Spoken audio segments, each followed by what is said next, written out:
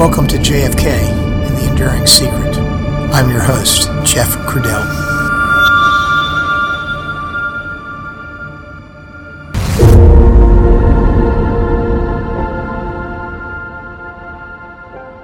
Dr. Glanges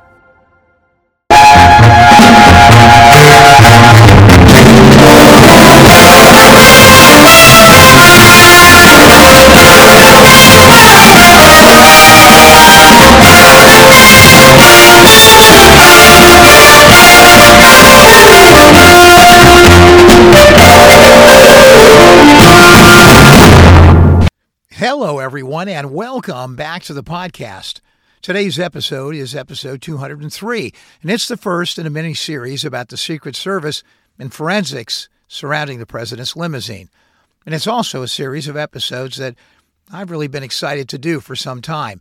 Mostly, the conversation will revolve around the damage to the windshield and whether it contained a through-and-through bullet hole that came from the front, or whether it didn't, and whether the Secret Service engaged in deception related to that evidence. I'll say it simply and very redundantly one more time. Another shot from the front or the side and not from the rear means that there had to be a second shooter. And that means a shooting conspiracy. Simple as that.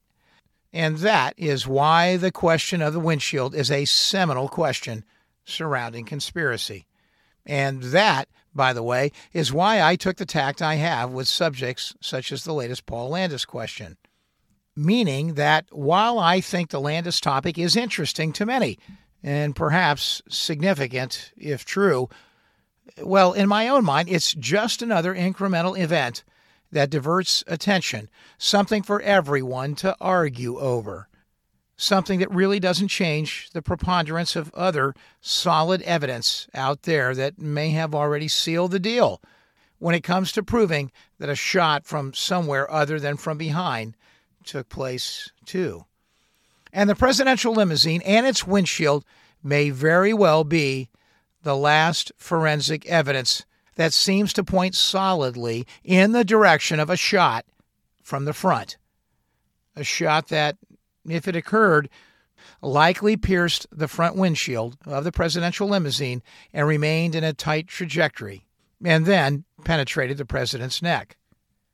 Probably penetrated by a full metal-jacketed bullet and causing the throat wound in President Kennedy that Malcolm Perry and almost everyone who saw it at Parkland characterized as an entrance wound.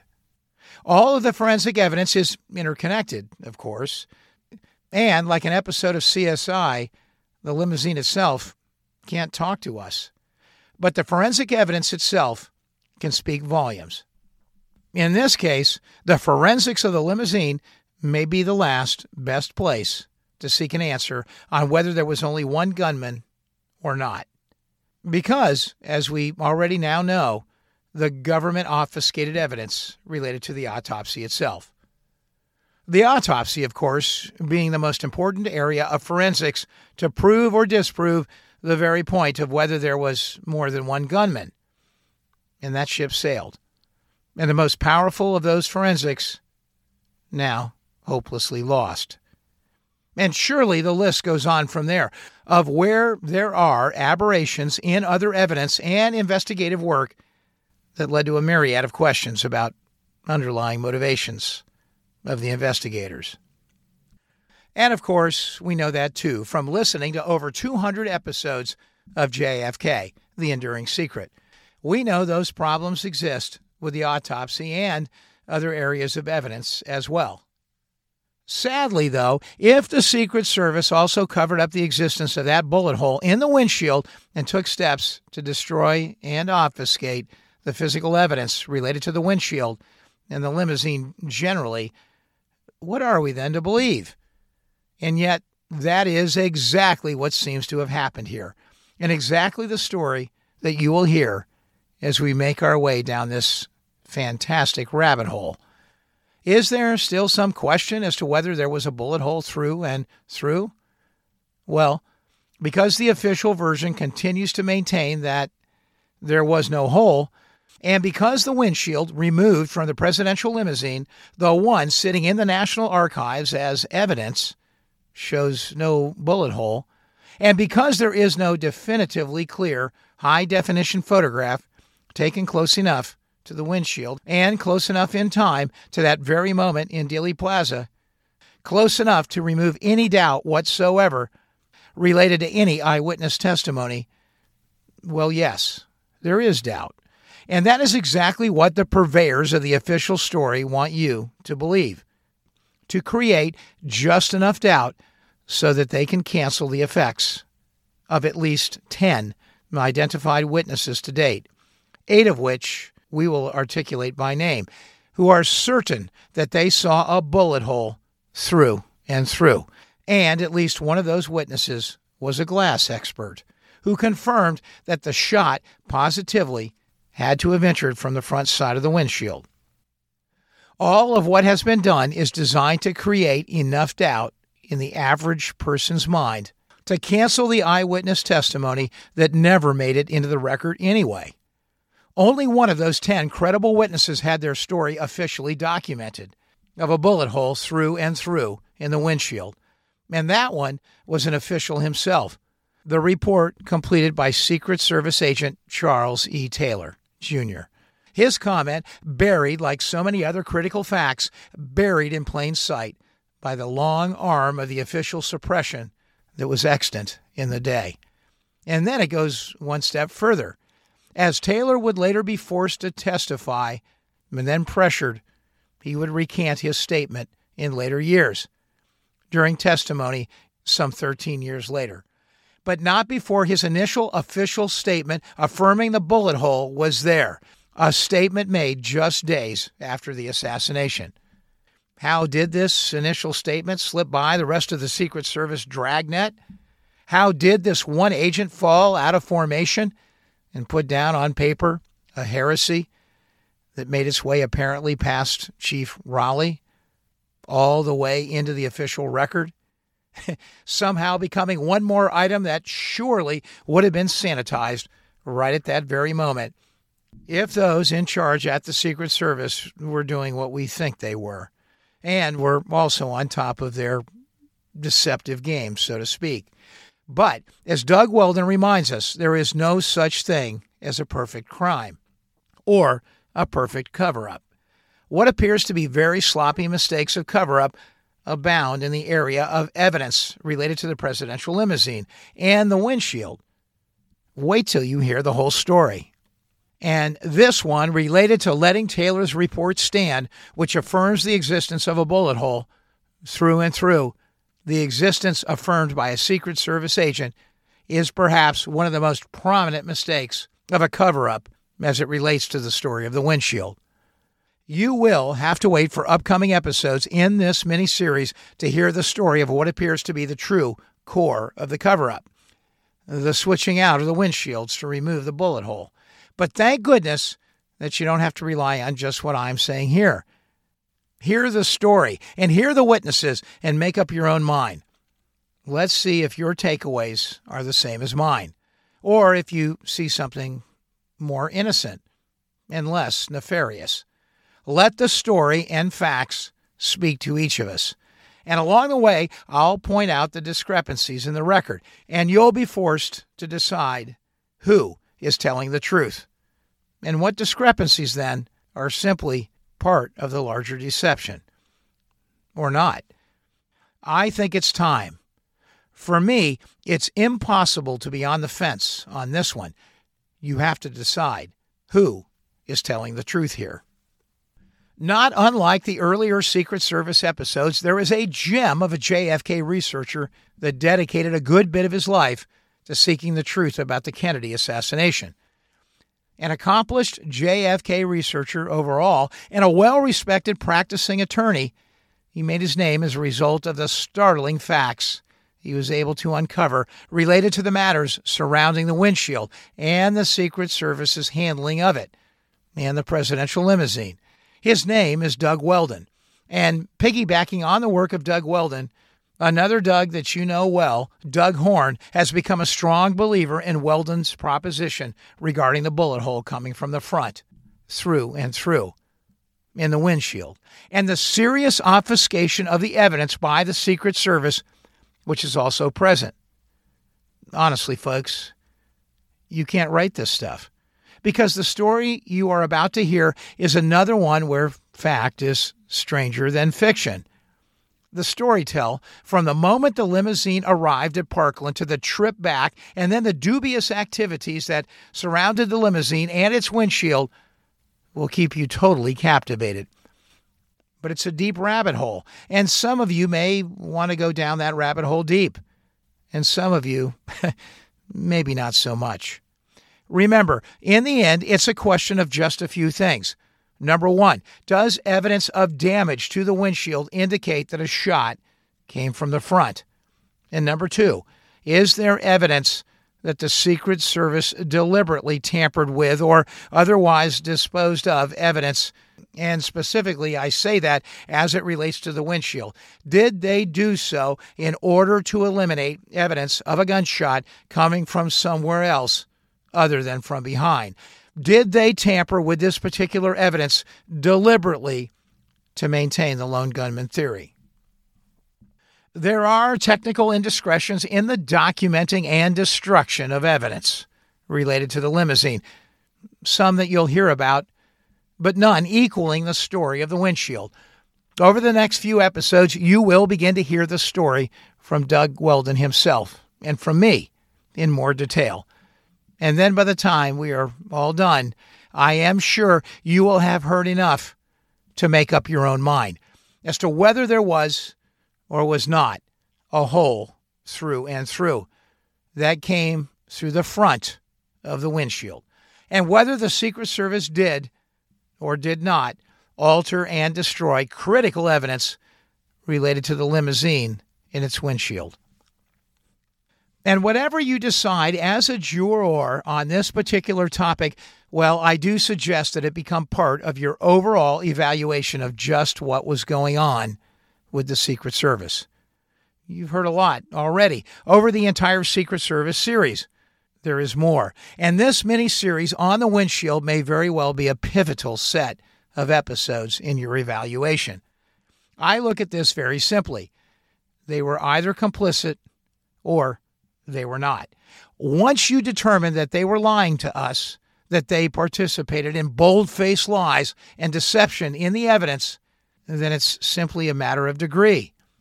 In terms of degree, the second question then is whether it was complicity in just a cover-up, or was there more? And the second part of the question may be more so applicable to the Secret Service than any other element of the government, given their unique juxtaposition of being the primary purveyor of presidential protection. Yes, Occam's razor and the lessons of history. All it takes is for the Praetorian Guard to stand down. So let's listen to the rest of episode 203 of JFK, The Enduring Secret.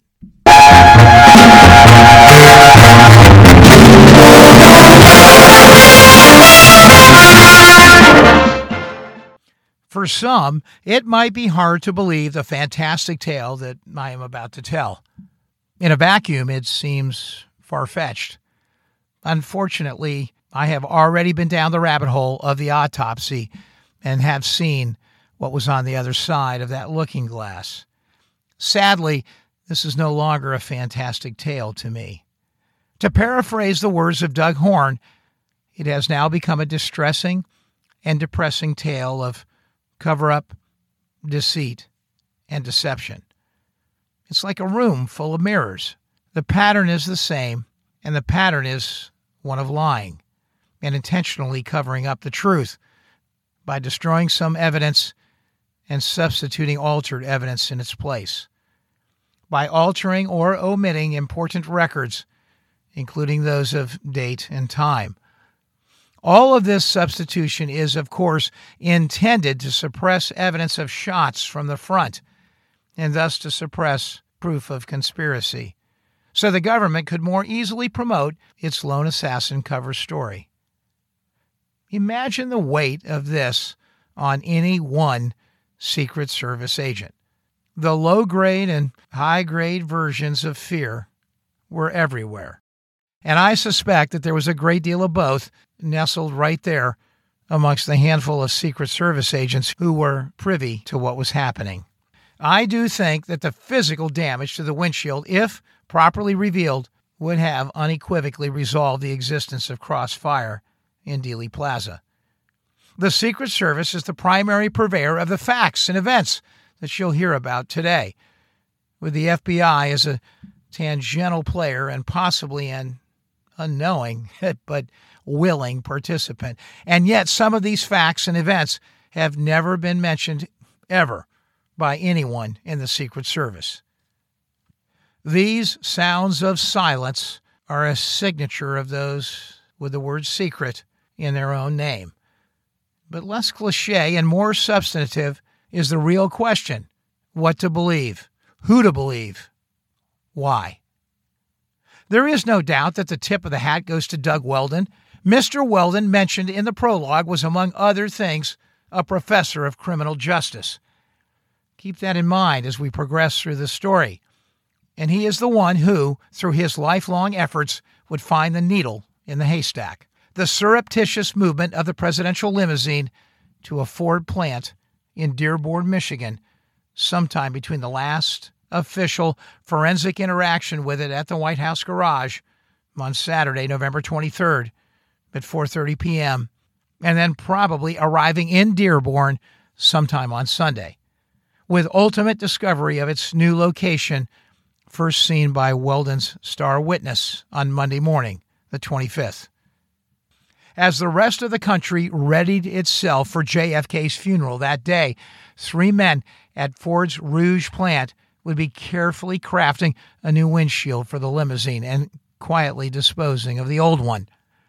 There are no records showing that the car was flown to Dearborn on Saturday or Sunday after the forensic inspections.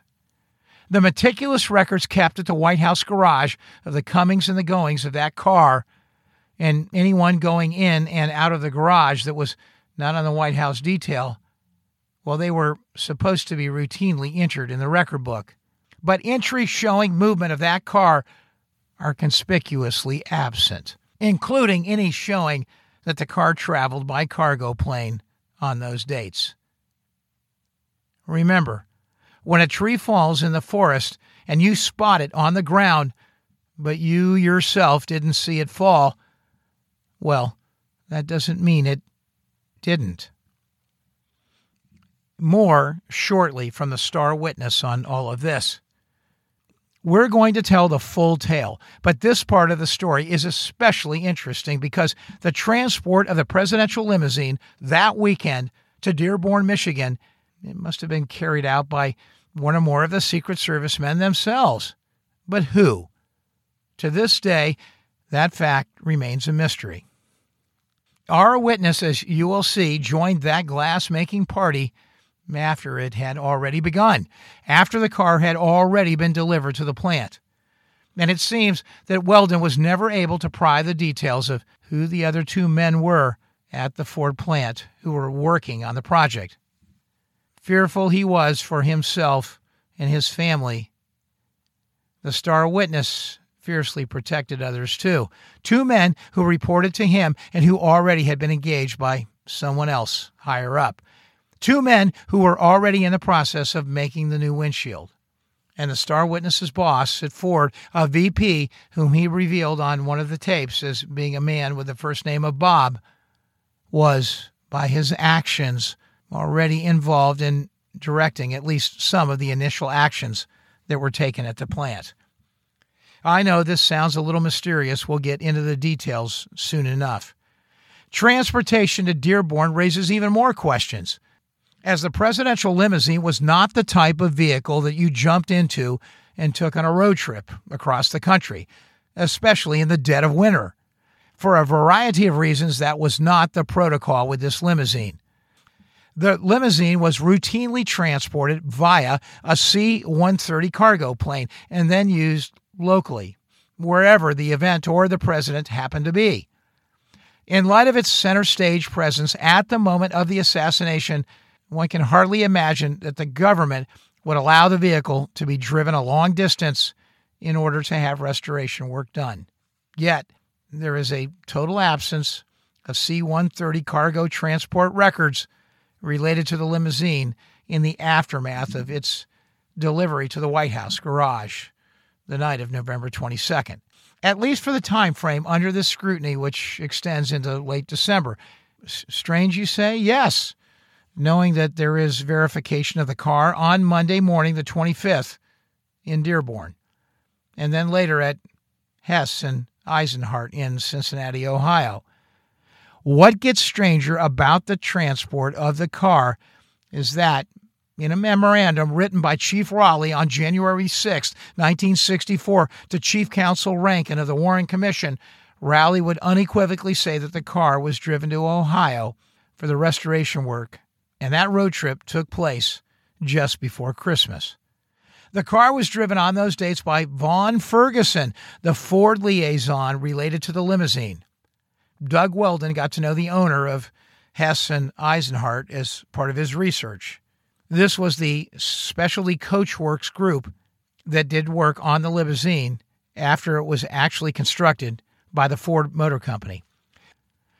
A jovial older man that remained active in his own company well into his 90th year, he was a source of important information.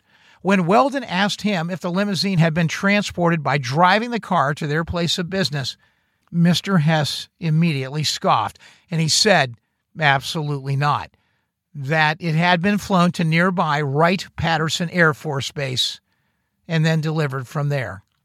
So where are the C-130 transport records of that trip?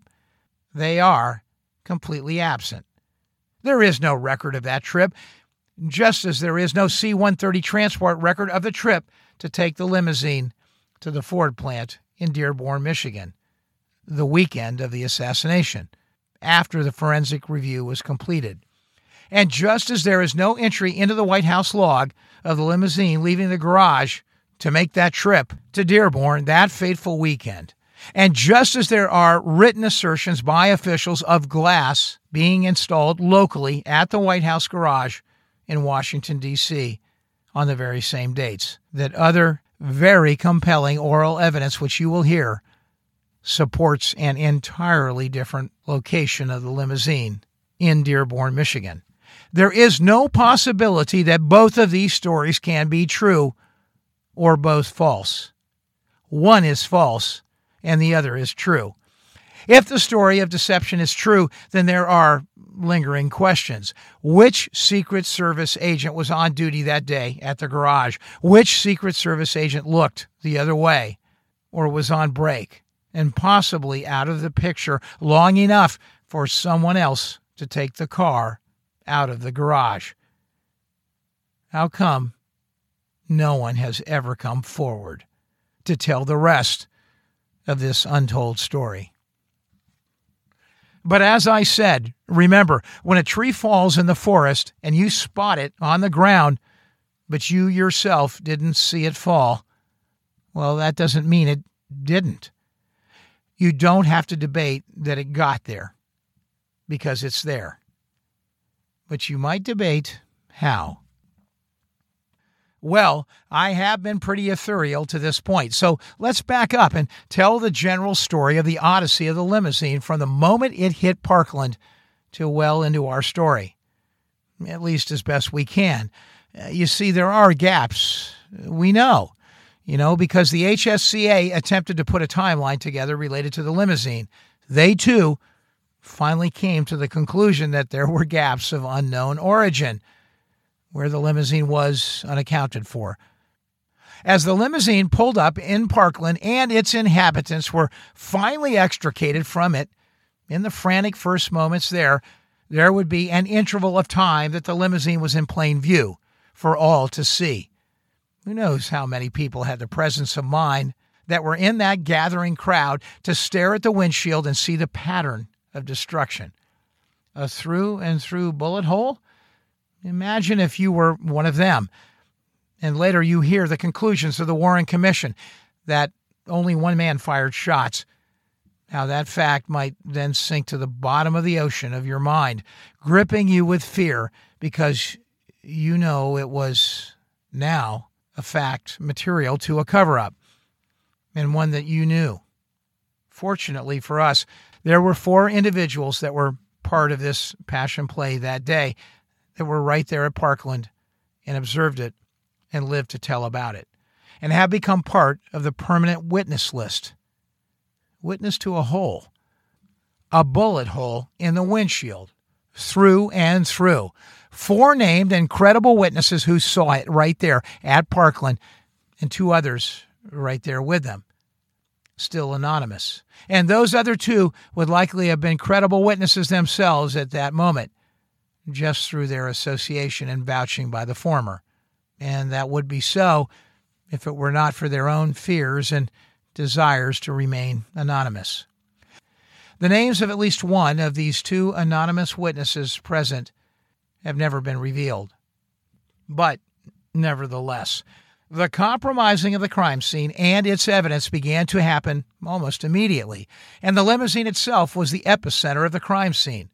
The chaos of the moment is certainly and innocently responsible for some of it, but not all of it. On things minor, I won't attempt to separate where the dividing line is. I'll let the questions looming over the larger issues help us determine what might not have been kosher in light of the circumstances. Let's take a moment and meet the 4 credible witnesses and let them tell their stories of that moment when views of the limousine were still available for public consumption, before it was moved out of position and away from scrutiny by the general public. First, let's recount the story again of a witness that we have already met a long time ago in a much earlier episode of JFK, The Enduring Secret. Second-year medical student Evalia Glanges was at the time enrolled at Southwestern Medical University in Dallas. The medical school was located right next door to Parkland Hospital, and some of its medical education activities took place at the hospital, which is typical of a medical school. In an interview with Doug Weldon in 1999, Dr. Glanges stated that it was a real clean hole. And in a videotaped interview aired in the suppressed episode 7 of Nigel Turner's series, The Men Who Killed Kennedy, entitled The Smoking Guns, she said it was very clear. It was a through-and-through bullet hole, through the windshield of the car, from the front to the back. It seems like a high-velocity bullet that had penetrated from front to back in that glass pane. At the time of the interview, Dr. Glanges had risen to the position of chairperson of the Department of Surgery at John Peter Smith Hospital in Fort Worth. She had handled firearms her entire life, since a very early age. Accounts of her characterize her as a firearms expert, although there are no verified qualifications that she would be a forensic expert. Certainly, Dr. Glanges handled guns with facility beginning at an early age, before she was even strong enough to hold one upright. She would tell a story of how, early on, she would set the barrel on the fence in order to be able to steady it. Undoubtedly, this contributed an extensive practical knowledge of firearms that was useful in assessing that hole in the windshield. Doug Weldon would tell the story that Dr. Glanges was nearing retirement age by the time the interview took place, some 30-plus years after the assassination, and she was no longer reticent to tell the story. They found her at the right time in life. Obviously, a highly credible witness. It wasn't too long at Parkland after Glanges made her observation and said it out loud on the day of the assassination that a Secret Service agent whisked the car away from the spot and away from public scrutiny. As we know from an earlier episode, it was likely Sam Kinney who did that, as he had already promptly received an order from Malcolm Kilduff to move the car away from the public's view so that the gore of the incident could be sheltered. Kilduff was the acting press secretary on the ground that day in Dallas. Let's listen to her now from her recount of it contained in the History Channel's Episode 7 of the men who killed Kennedy, the smoking guns. Further corroboration of a shot fired from in front of Kennedy's car came from the late Dr. Evalia Glanges in her only filmed interview. She was no stranger to guns. I've been handling a gun since I was a child. Couldn't even hold the gun. I had to put it on the fence in order to shoot it. On the morning of November the 22nd, 1963, I was a second-year medical student at Southwestern Medical University in Dallas, Texas. We ran around the side of the building to the emergency room exit, and the presidential limousine was there. Had been staying there for some time, just watching the back of the emergency room, when I realized that there was a bullet hole in the windshield. Talked to my friend next to me and said, "Look, there's a bullet hole in the windshield," and pointed it out to them. At the time, I did not know any of the details of the shooting. I was quite shocked when I looked up and saw the bullet hole, but it was very clear. It was a through and through bullet hole through the windshield of the car from the front to the back. I don't believe there's even any cracks associated with that bullet hole. It seemed like a high-velocity bullet that had penetrated from front to back in that glass pane. At which point, a security officer of some type raced forward and jumped in the limousine and drove it off, even as I was leaning against it, to an area back of us somewhere. And that was the last time I saw the limousine. Before the car was moved, 3 other credible and named witnesses would see the limousine at Parkland and observe the through-and-through bullet hole in the windshield. Those 3 men were Dallas police officers: Stavis Ellis, H.R. Harry Freeman, and James Chaney. All were in very close proximity to the presidential limousine as part of the motorcade that day, and we'll explain in a minute exactly where.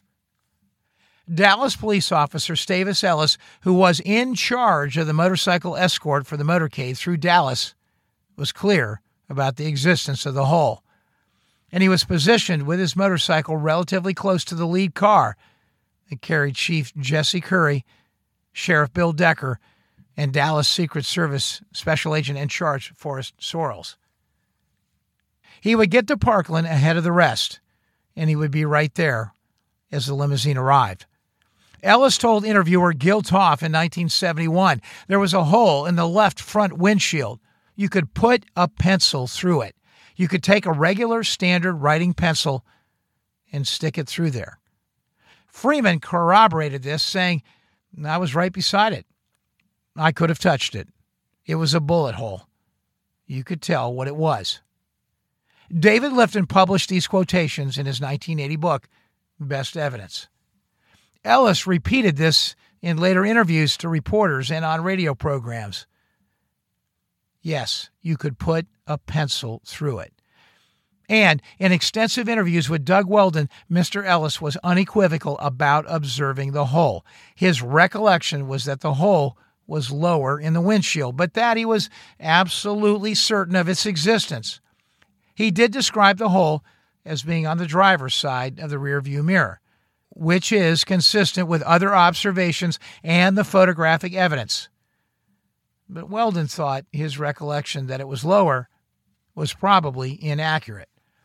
Ellis recalled actually placing a pencil in the hole. He recounted that there were numerous people and police officers at Parkland Hospital who viewed the hole, which is an important point, re-emphasizing what I said earlier, that many more people could have seen it, folks that are not on record as having done so, but did. Ellis vividly remembers that while he was observing the hole, a Secret Service agent came up to him and tried to persuade him that he was seeing a fragment and not a hole. He would unequivocally respond, "That's not a damn fragment. That's a hole." Weldon, with a keen ear and eye for ferreting out non-credible witnesses, had a high regard for Ellis and thought that he was a man of high integrity on this topic. I wish he had asked Ellis to identify which Secret Service agent tried to persuade him that it was a fragment and not a hole. That would be an interesting reveal, wouldn't it? As Ellis stated, there were other Dallas police officers that saw the hole, and there was one more of them that went on record about it. One of those was H.R. Harry Freeman. Freeman was also a motorcycle cop who was positioned ahead of the presidential limousine, but behind where Ellis was. Dallas police officer H.R. Freeman would state, "I was right beside it. I could have touched it. It was a bullet hole. You could tell what it was." As mentioned earlier, Ellis was closer to the lead car than he was to the presidential limousine. It would be Ellis and Freeman that would lead the way to the hospital at high speed once the tragedy got underway. All right, well, I've been going like crazy here, and as you might expect, it's getting late, and I'm getting hungry, and it's time for a sandwich. So let's pause here, and we'll pick this whole story back up in episode 204.